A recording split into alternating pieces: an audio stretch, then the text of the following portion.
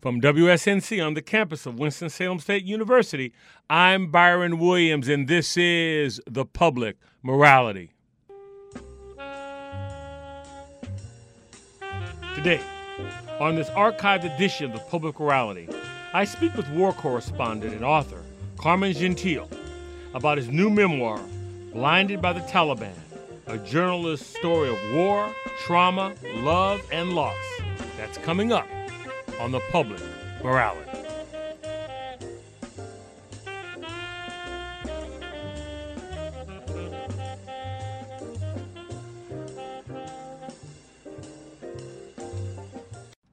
Welcome to The Public Morality. War correspondent is simply defined as a journalist reporting from a scene of war. But that only begins to tell the story. It is a far cry from the 1940 portrayal starring Joel McCrea in Foreign Correspondent.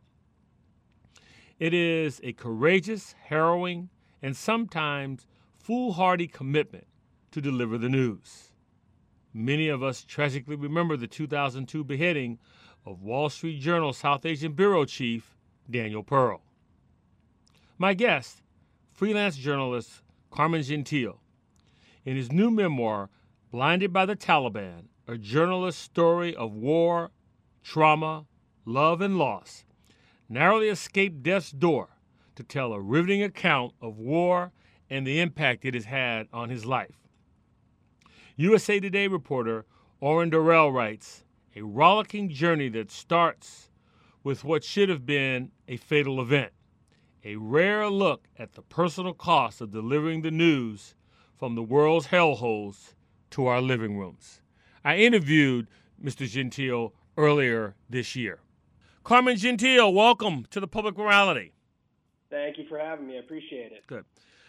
Let's begin by having you take us through your life as a freelance journalist, not just in Afghanistan and Iraq, but give us a summary of your career. So we start with the easy questions first. That's how it works here. No, I laugh because I'm actually working on a new book now that's a collection of short stories that touches on this very subject, going back 20 years, the ups and many downs of being a freelance journalist and places it's taken me over the years, like Cairo and Washington, D.C. I was based there for a while, and then I was all over Brazil and all through Latin America, the Caribbean. My work as a freelancer has taken me to the Middle East, South Asia. I've covered wars. I've covered mass migrations and refugee camps. And it's been a lot of the sorrow, but a little bit of the sweet as well. And now, how specifically did you end up in Afghanistan as well as Iraq? Well, I had been, at that point, I first went in 2005, and I had spent the previous 3 years working and living in Latin America. I was based in Brazil, and I was covering the entire region. And the previous year, in 2004, I covered the coup in Haiti, and that was my first experience covering conflict. And it was a real eye-opener for me in that I'd never seen the basest, most inhumane ways in which man was capable of treating each other. And I handled it fairly well. I didn't rattle under those extreme circumstances. There was a lot of violence. There was a lot of shooting and a lot of killing going on. And I'd always been curious as to what was going on in the war on terror, starting all the way back in 2001, and I just felt as though I was ready to see it for myself. Now, speaking specifically to the text, something that really jumped out at me was you're a war correspondent in the 21st century, which says to me that means you are post-Vietnam. So talk about covering a war where the United States are essentially the only ones wearing uniforms, and you're going to places where at times it's difficult to differentiate who the enemy and the allies are. Talk about that experience. Well, it's certainly very difficult in Afghanistan because the soldiers face this every single day when they're going into small villages in rural parts of the country. They may be greeted by the elder men and youngsters in the village warmly.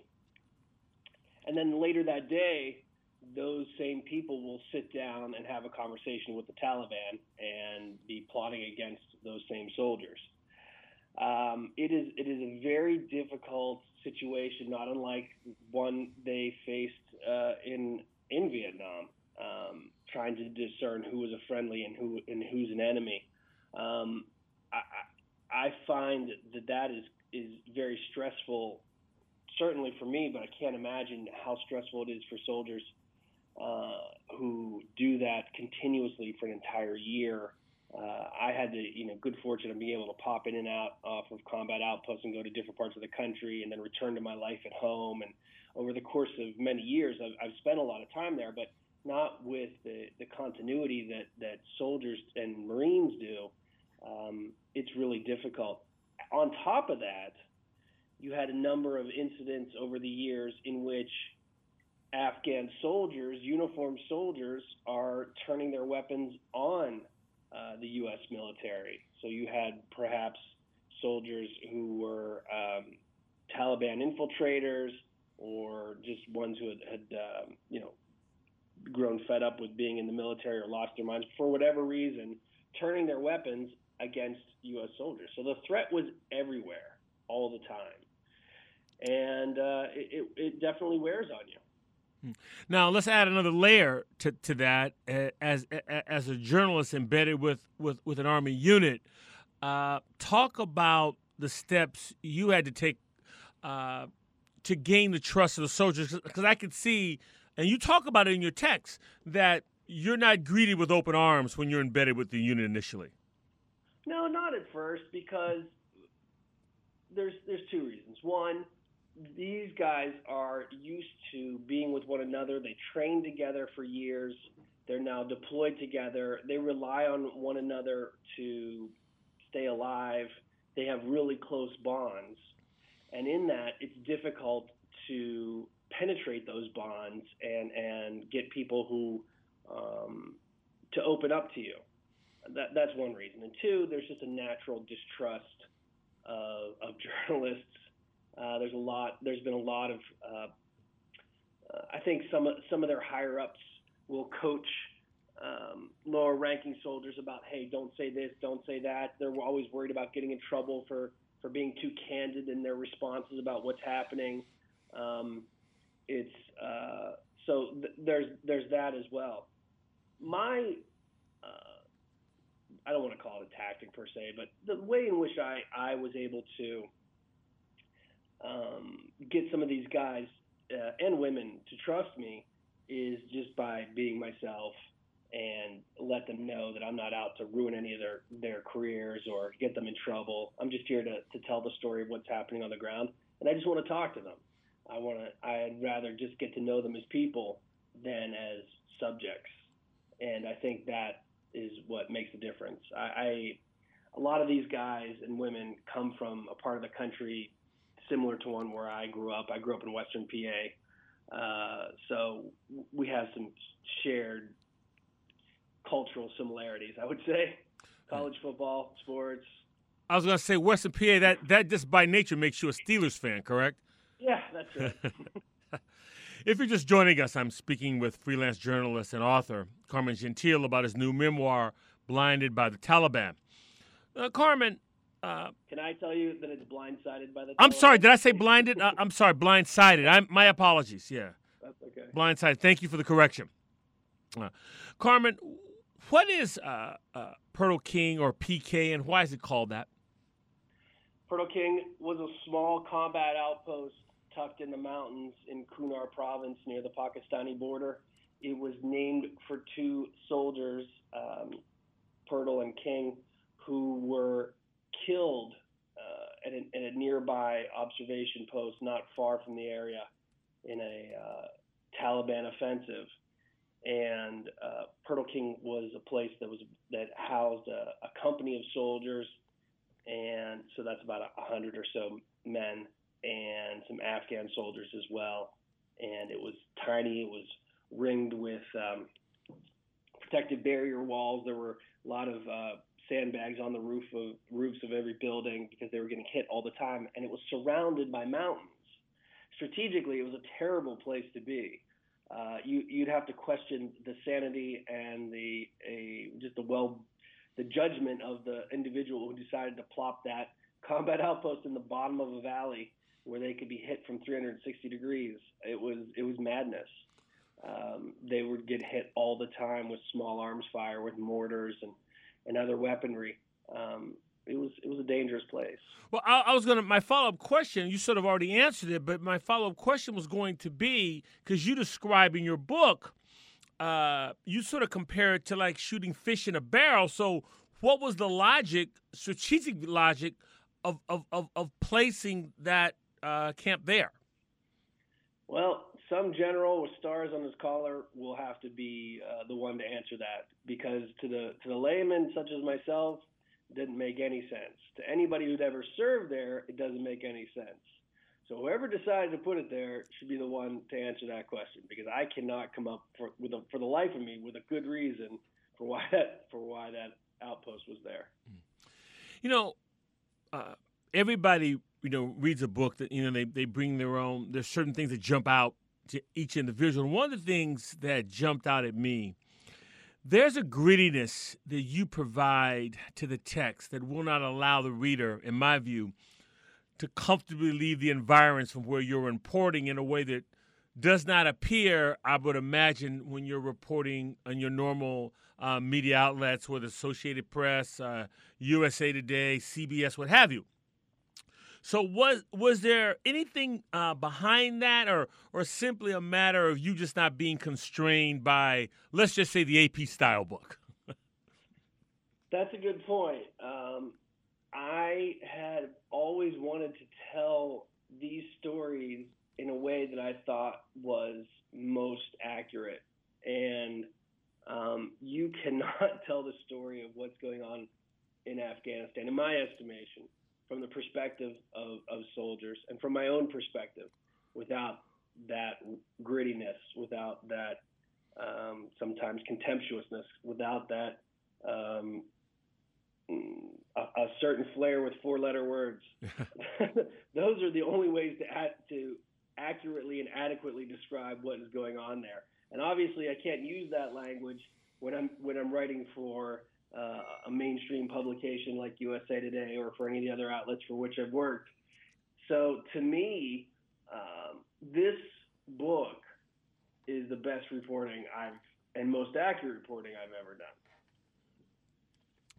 Now, on page 13, you write, and I'm quote, "Dangerous living and few amenities are the norm for the soldier to see combat in Afghanistan. But this place is particularly bad, one of the worst I've seen. The showers and clothes washers at PK gave out long ago. Consequently, no one has had the proper wash in months. Everyone reeks of mud cake, sweat, soaked uniforms, and mauled doing unwashed feet." When I read this, I'm thinking of Sherman's quote, "War is hell," and I'm also thinking this is a long way from the vision encapsulated by the phrase "I support the troops." I'd like to have you respond to that. Yeah, I think a lot of folks who don't pay close attention to the ongoing wars in Afghanistan and Iraq would not believe the circumstances in which soldiers are forced to live and survive in the modern day. I had a great uncle who fought in the South Pacific, and they went through the kind of adversity one can't even imagine. But in the 21st century, they're still dealing with adversities, new ones and challenges that you would think would have been eliminated at this point. I've been at places where guys weren't getting square meals every day. They were only getting one hot meal a day. The rest of the time, they're just living on snacks. And you'd see some gaunt-looking soldiers. It's funny. I've seen guys. I've been doing this a long time, so I've seen guys in Afghanistan, and I'll see them years later after they've left the military and have gone into their civilian lives and back to their wives or their girlfriends or families or whatever, and they've gained 50 pounds. Not 50 pounds of fat, 50 pounds of just back to normal human being size. Mm-hmm. They are. I've seen emaciated soldiers, and I saw at Pearl King especially the way that they were climbing those mountains all the time in all that gear. These guys were hollowed out. Some of them. Chapter 3 of your book is entitled "Thanks, Claude Pepper," and for those who may not know, tell us who Claude Pepper is, and then, if you will, discuss the significance of this relatively short chapter in your text. Well, this is the part of the book where I first introduce the reader to a backstory. In addition to this book being about my injury, my physical injury, there's another line, another narrative in which I was previously engaged, and I had a romantic interest that took a turn. I don't want to spoil too much for the reader, but that first chapter, Thank You, Claude Pepper, is about when I first met my love interest that's in the book. We met at the federal building in Miami, which is called the Claude Pepper, he was a prominent federal judge in South Florida years ago. And that's where I met the woman to whom I later became engaged. And that chapter is all about our first meeting. Again, I'm speaking with journalist and author Carmen Gentile about his new memoir, Blindsided by the Taliban. Carmen, Chapter 5. Let's begin simply with why you entitled it Mean Mugging. Mean mugging is a term that soldiers and Marines often use when they're walking into a place and they notice that people are giving them dirty looks. That dirty look is called a mean mug. You know, your mug being your face. If you're walking in some place and everyone's mean mugging you, there's a chance that something is going to go wrong. People aren't happy to see you're there. They might be up to something, and body language says a lot, especially in Afghanistan when there's such a language barrier. Something I note in that chapter is also the fact that often when you go into a village and you see children milling about, it's a good sign in that something bad's not going to happen.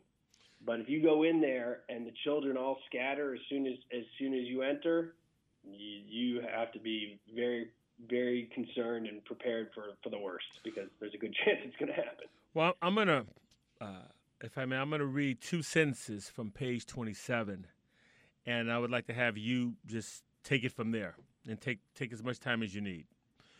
You write, "A handful of Afghan boys scatter when I try to say hello. Youngsters are usually pretty good indicators of the vibe in the village." The floor is yours. That's it. After they make that move, you know that something is going to go down, and more often than not, it does.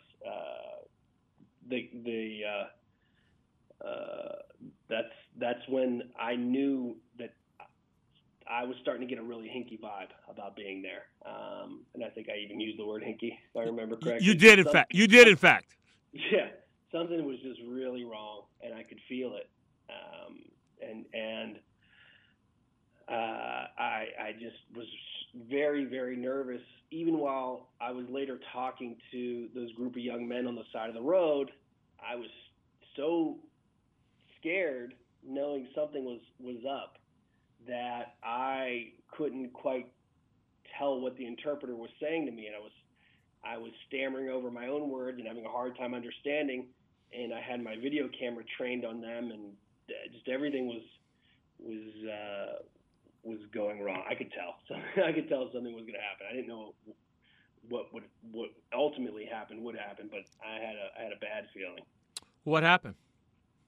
Well, that's when I heard the loud whooshing sound from behind me, and I turned to my right, and I saw a man about 40 yards down the road shouldering a rocket-propelled grenade launcher, and the stream of smoke was coming from his shoulder and heading right toward me, and at the head of that smoke was the conical-tipped ordnance, which is the RPG, and the thing came right as it was coming right toward me. I went from absolute panic and terror to resignment of my fate in a matter of a nanosecond. I went from absolutely I convulsed with fear to resignation, and I knew, because I knew I was dead. I knew it was just going to snuff me out.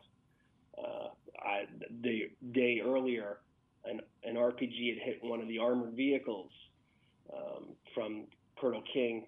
This is a 16-ton armored vehicle, and it had hit it in the engine block, and the block had been completely blown away. They had to tow the vehicle back. So I figured that was going to be incinerated. And so as it hit me, I thought, this is the end. And what happened was it hit me in the side of the head without detonating, and instead of turning out all my lights, it just turned out the light in my right eye, and it sent a crashing, ringing sound into my head, and I dropped to the ground, and that's when I noticed that the blood was pouring out of my face. You were attended to, and then you were sent from Afghanistan. You went to Berlin. Is that correct? Well, I went to Landstuhl. It's another military. Okay. It's a medical military, U.S. military base. And I received some treatment there. I had my first operation in Afghanistan at the military hospital at Bagram Air Base, and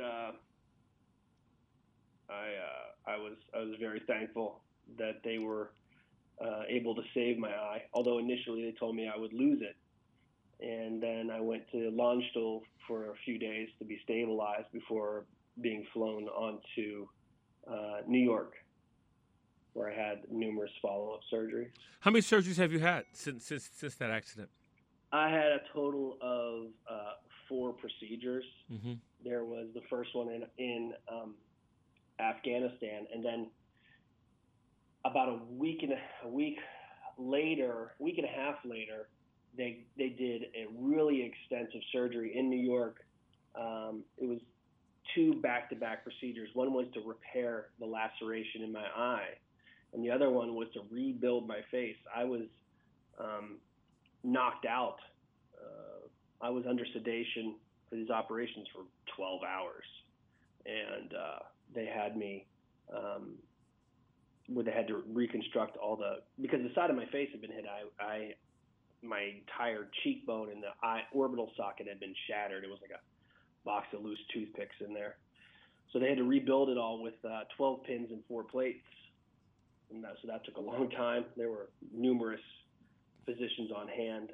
In fact, it was a precedent-setting procedure that Columbia Presbyterian Hospital later wrote a paper about. So I'm in the record books for that, I guess. So, and they were able to save your eye, is that correct?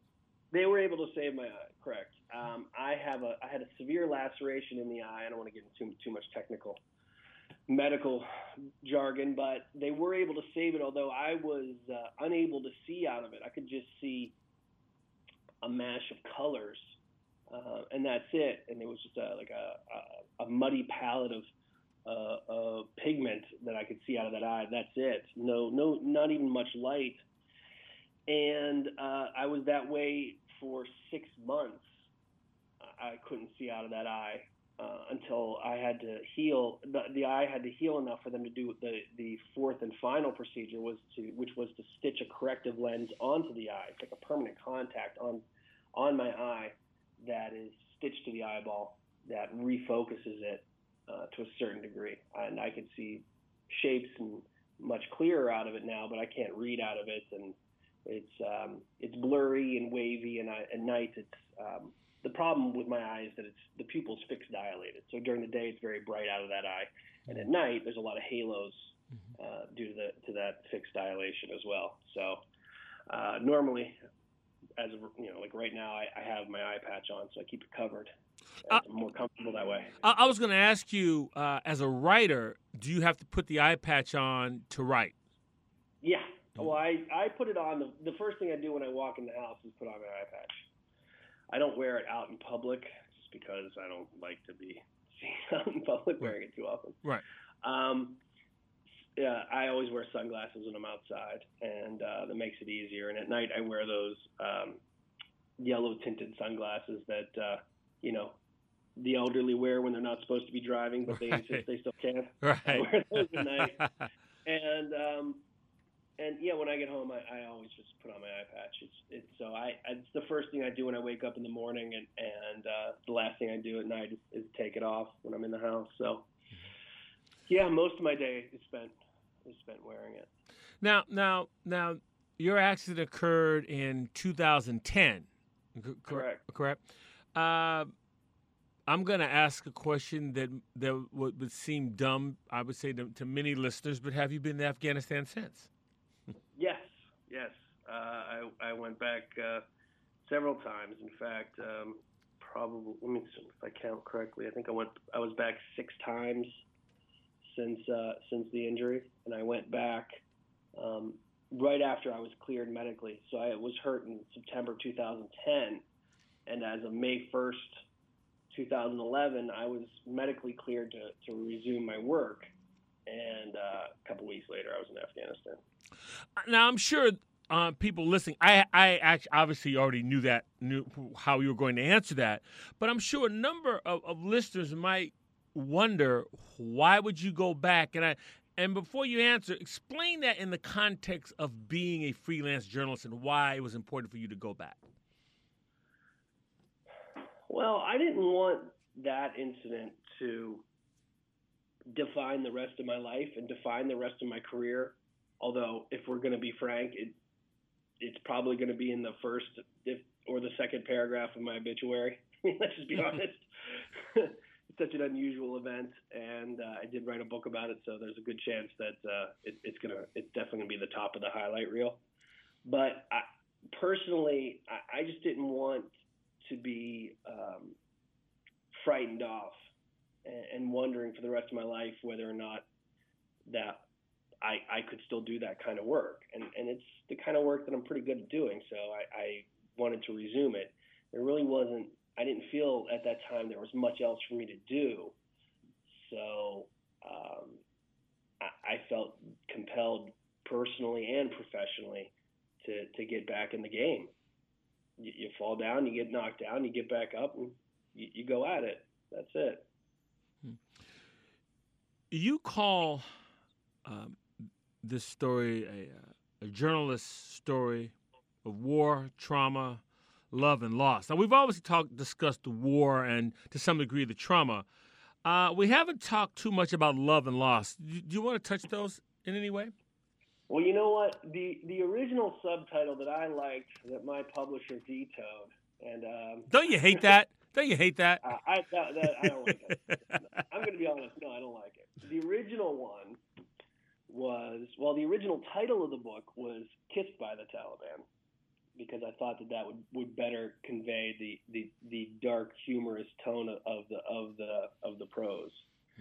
But my publishers thought that it would be off-putting to people who saw it on the shelf, thinking that I was somehow pro-Taliban, which I don't see that, but that's another issue. The subtitle that I really I wanted, and I fought for it to the end, and I lost that fight, was I called it an unrequited love story, in that it was unrequited, my unrequited love for journalism. I love doing the job, but doesn't mean that it necessarily loves me back, nor should I expect it to. But an unrequited love of a woman that I had fallen in love with, and I thought was reciprocal. And we had been engaged, and things took a terrible turn. Prior to my injury, but particularly after, and without getting into too many details that will spoil the story, Right. I'll just say that it was a very difficult time for me. How did you respond personally after that breakup? Talk about that if you would. How did you respond? Go ahead. I felt unjustifiably that I could do whatever I want. I had been shot in the head. I had been scorned by somebody who had professed to love me, and so I thought, I'm due to get whatever I want. And I set about doing a number of things that did not necessarily make me the most appealing person over the course of the next few months. I don't want to get into too much of the details of the story, but I went on a tear. Now, it's not the kind of tear that some people might imagine, thinking that it was drugs or alcohol, because I had actually retired my title as a booze hound and a drug addict years earlier. So I did the only other thing that I could do to ruin my life and others. I just started to go on a romantic tear, let's say. Well, let me, and we don't want to ruin the book for those who haven't read it, but I would say this though. What was another thing that's striking to me, I found, I don't know if you feel this way, but I found when you were telling those stories separate from war, that the grittiness was still sort of there. Was that, how did you feel about that? Yeah, I didn't want to varnish the story in any way that would cast me in a positive light, because I wasn't feeling very positive about myself, and so I didn't think that I didn't want anyone to feel sorry for me, because I thought it wasn't accurate. I didn't deserve anyone's pity. After I'd gotten hurt, just a few months after I'd gotten hurt, I had burned through all the goodwill that I had earned up from friends and significant others, that to the point where nobody wanted to have anything to do with me. I was just a mess. Because I was being selfish and inconsiderate of other people's feelings, and I didn't care who I hurt because I felt entitled to do whatever I wanted. And I wanted revenge. I wanted revenge on the woman that hurt me, and I wanted revenge on the world. And so I sought my revenge in not the most flattering way. And so I didn't think that I deserved to have my story sugar-coated anyway. So that's why that grittiness is there. Now you're currently married. Correct. And you have a child. Correct. 2-year-old daughter? Yes. Okay. She's 2 years old. All right. So 2-year-old daughters tend to mellow dad out just a little bit, I'm thinking. But I'm also thinking that bug to be in the theater of war has not left. So how do you balance those two? Well, it's a hard balance, that's for sure. For much of 2017 and just earlier this year and this spring, I was spending time in Iraq covering the fighting in Mosul. So I was going in and out of Mosul and working with and being embedded with not U.S. forces this time, but Iraqi special forces. And the fighting was really intense, and it was a dodgy situation for sure. And what's changed, though, is that I don't I am cognizant of the fact that I'm a father and that I have responsibilities and I have to come home.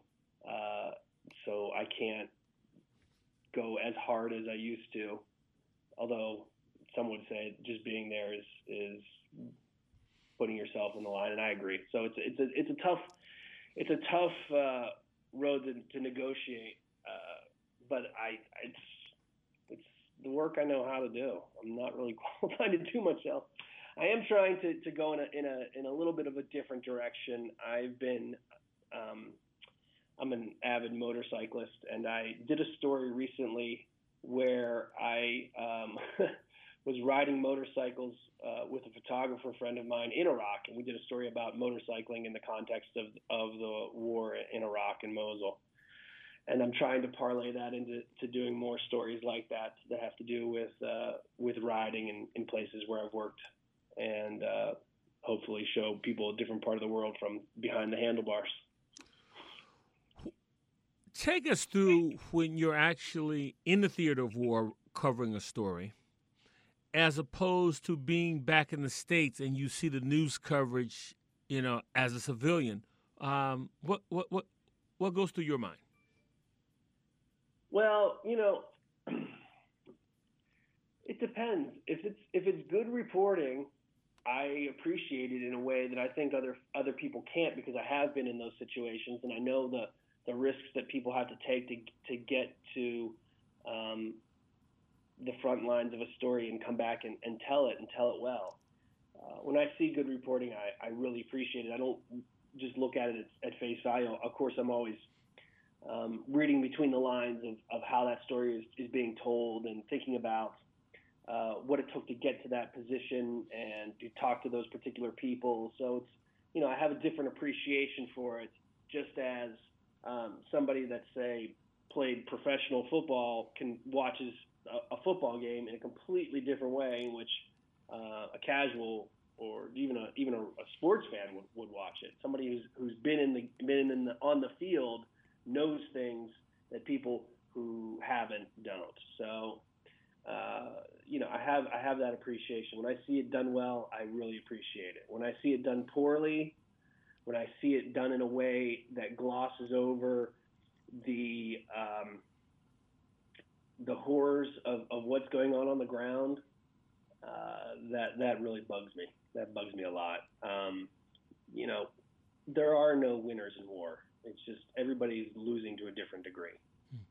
So I feel as though some journalists do a really good job of conveying that, and others do not. And I appreciate the ones that do. Does it concern you that it needs to be a rather significant event in Afghanistan or Iraq to make the front page? It's pretty much, in my words, not yours. It's in the public discourse. Those two efforts are in our rearview mirror, so to speak. I think we need to stop thinking about news in the context of the front page, because my front page is not the same as your front page. The front page is, I know it's what's the top story, the top of or in the physical publication, or what's the top of the newscast that you watch, be it network or cable or whatever, however you consume your news. This notion of what's top is really irrelevant. It's more about getting people to appreciate just how devastating war can be. And the reason why most people don't appreciate that in America is because the vast majority of Americans have never fought in war. We have established what I call a warrior class, where the vast majority, a very small portion of the American public, like 0.5% now, currently alive, are serving or have served in the armed forces. And it's not, you can have all the fanfare at football games for the troops that you want, but that doesn't mean that you understand or appreciate what really is going on in the hearts and minds of soldiers and Marines that come back from these places and have experienced the kind of devastation and horrors that no one can imagine unless they've actually been there. So my problem is that for us to it's not about the front page, it's about finding a way in which to get more people to understand just how devastating war is. And it's not just images flashing on the screen. It's not images in a movie theater or a video game. It's real in a way, and I don't have an answer. I'm sorry, the long about way I'm getting to this is that I don't have an answer for how to get those stories to the top of people's minds, other than mandatory military service. That's the only way I can think about it. If we had mandatory military service, you could sure as hell bet that we wouldn't be involved in half as many conflicts as we are. Yeah, no, and that may be the answer. I mean, you may not have a plethora of answers, but the one you offer may very well be the one. We talked a little bit about how you balance between being, now that you're married, now that you're a father, how you sort of balance that, with your love of being a freelance journalist, in particular war correspondent. But what does the future look like for Carmen Gentile? I know you're working on another book, but what does the future look like? Well, I'm working on this other book, and I'm trying to do more stories that involve motorcycling. I'm working on a series of projects that have to do with riding. And in fact, I'm working with a production team to put together what could be either a TV series or a streaming site series about riding in places like Iraq, Afghanistan, certain parts of Africa, Latin America, Southeast Asia.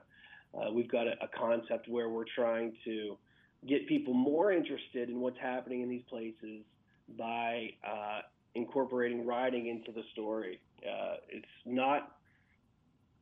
It's not unlike what Anthony Bourdain did with food. I think the last 5 years of his work with CNN on Parts Unknown was some of the best journalism on CNN, because he made people care about parts of the world they would never give a second thought about, simply by showing up there and asking people about their daily lives and sitting down and having meals with them. That to me is really good on the ground journalism, and I think we can accomplish something similar by adding an element that is seemingly incongruent with what we're doing, but showing people that it is possible. One of the reasons why we chose motorcycling, not just because we love to ride, but it's because unlike in America and most of the developed world, where motorcycles are luxury toys, motorcycles in the rest of the world, for the vast majority of the population of this planet, are a necessity of transportation for the poor and working class. So we were recently shooting some video in northern Iraq this spring, where a fellow journalist and I were on these little motorcycles that people in Iraq ride, these tiny little bikes that come from China and Iran. And we rode them around northern Iraq, and they broke down, and we had all kinds of troubles with them along the way, but that was part of the story.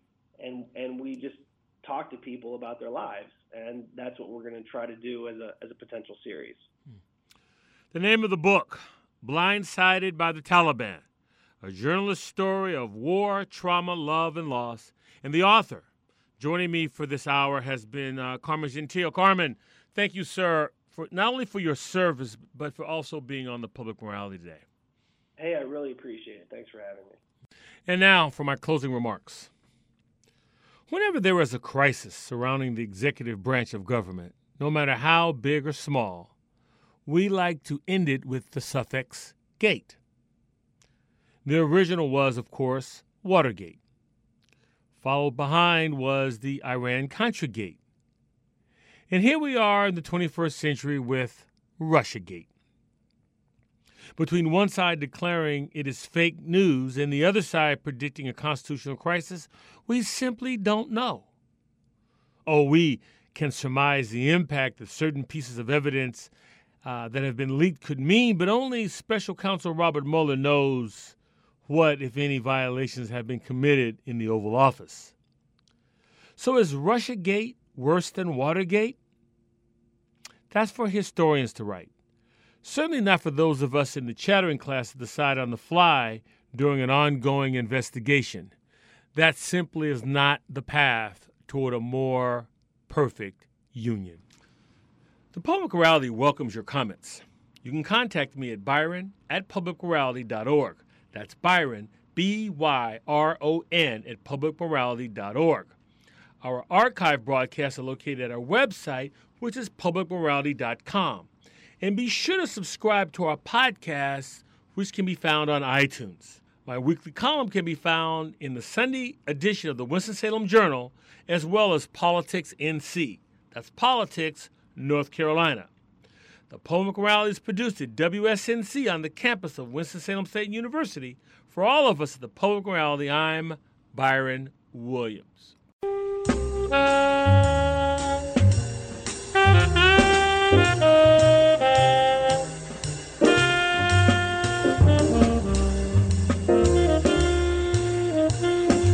Thank you.